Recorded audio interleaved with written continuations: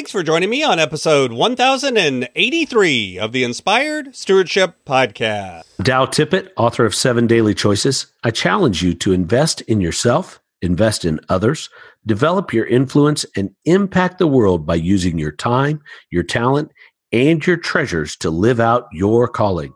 Having the ability to make the right choices every day is key. And one way to be inspired to do that is to listen to this, the Inspired Stewardship Podcast with my friend, Scott Mader. And then hit the next day running.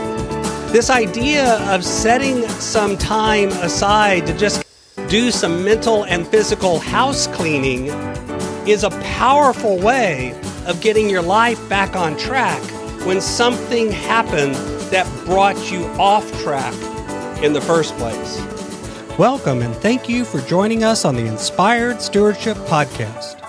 If you truly desire to become the person who God wants you to be, then you must learn to use your time, your talent, and your treasures for your true calling. In the Inspired Stewardship Podcast, you will learn to invest in yourself, invest in others, and develop your influence so that you can impact the world.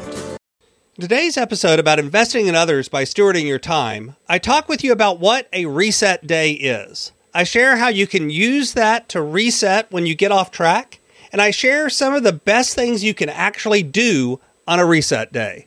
As we talk about stewarding your time, wouldn't it be great if you could support this podcast and do it without just taking too long? Turns out you can.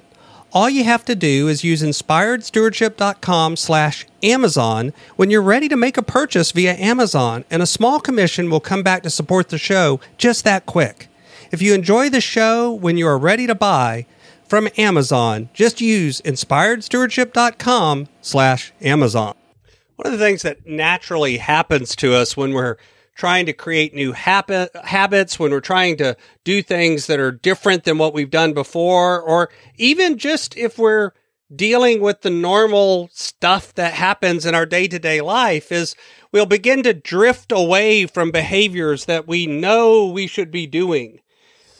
Maybe stop exercising as much, stop eating, stop spending the time figuring out our budget that we need to, whatever it is, whatever area of life we're trying to focus on, we'll drift away from that.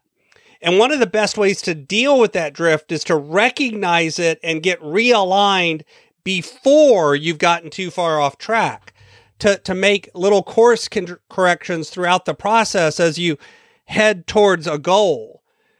But the truth is, what often happens to us is one bad week, one bad day leads to another, and pretty soon you look up and you've really gotten completely off track from the path that you want to be on.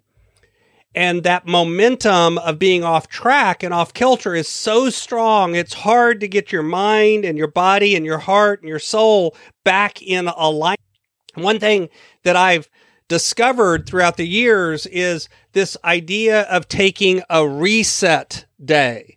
This is a day that you set aside, and typically it is a weekday, not a weekend, and we'll talk about that later, that you set aside to get things back in order.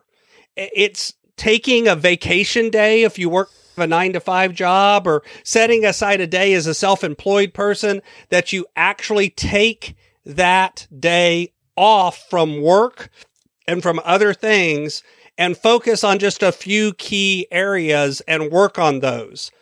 Now, a lot of times, like I said, it's a weekday, and for most of us, that makes the most sense, because even though at first glance, it may be like, let's take a Saturday or let's take a Sunday. But the truth is, you usually already have things booked on your Saturday or Sunday. You have other people and other events that generally have spoken for that time. And so you usually, believe it or not, have a harder time dedicating a full day to this kind of reset or fresh start day than if you take a day off in the middle of the week. For most of us, that is true.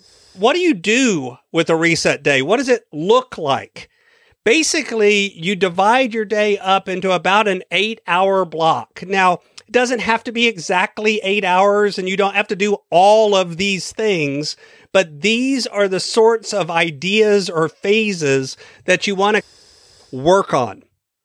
One of them is you want to do some organization, some house cleaning. This could be metaphorical in terms of actually just getting things in order, maybe on your computer, on your desktop, as well as physically in the building.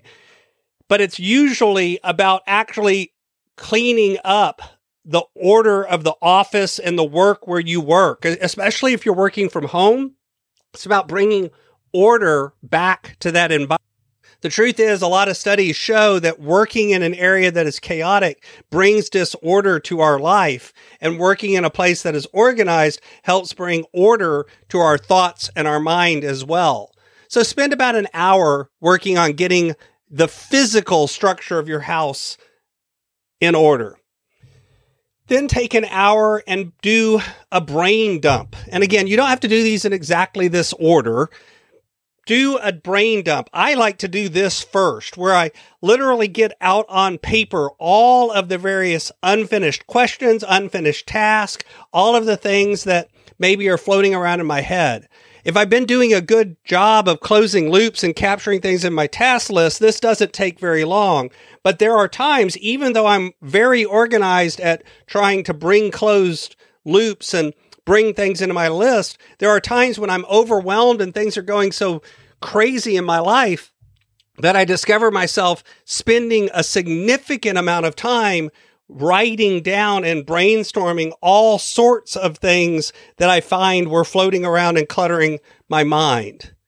Then spend about an hour taking care of a lot of your little to-dos.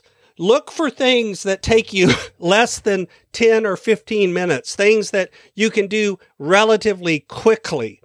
Making that appointment that you've been putting off making, signing up for that next task that you had, or buying that one item that you've been putting off buying and making sure you get it ordered, or doing that one little thing on the email that you've been putting off. Basically, some small tasks that you can knock out relatively quickly. You've begun at this point to close a lot of those open loops. And so then you can spend an hour looking at some of your higher level goals, some of your longer term tasks that you're going to be doing, and make sure that you spend some time planning on how are you going to do those. It's not about accomplishing them this time. It's about making a plan of what am I going to put back on my calendar or back on my to-do list that I've been putting off. And then begin to actually either return to the routine that you've had and revisit it and look and say, hey, is this effective? Is this working for me?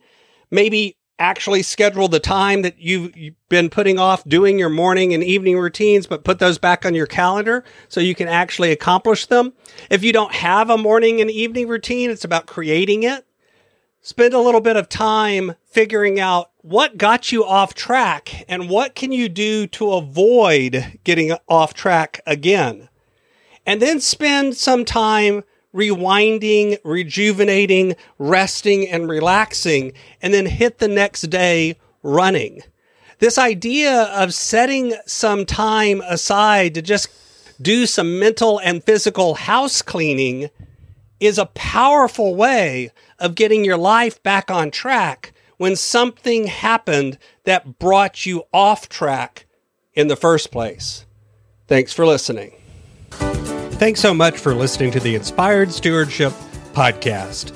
As a subscriber and listener, we challenge you to not just sit back and passively listen, but act on what you've heard and find a way to live your calling.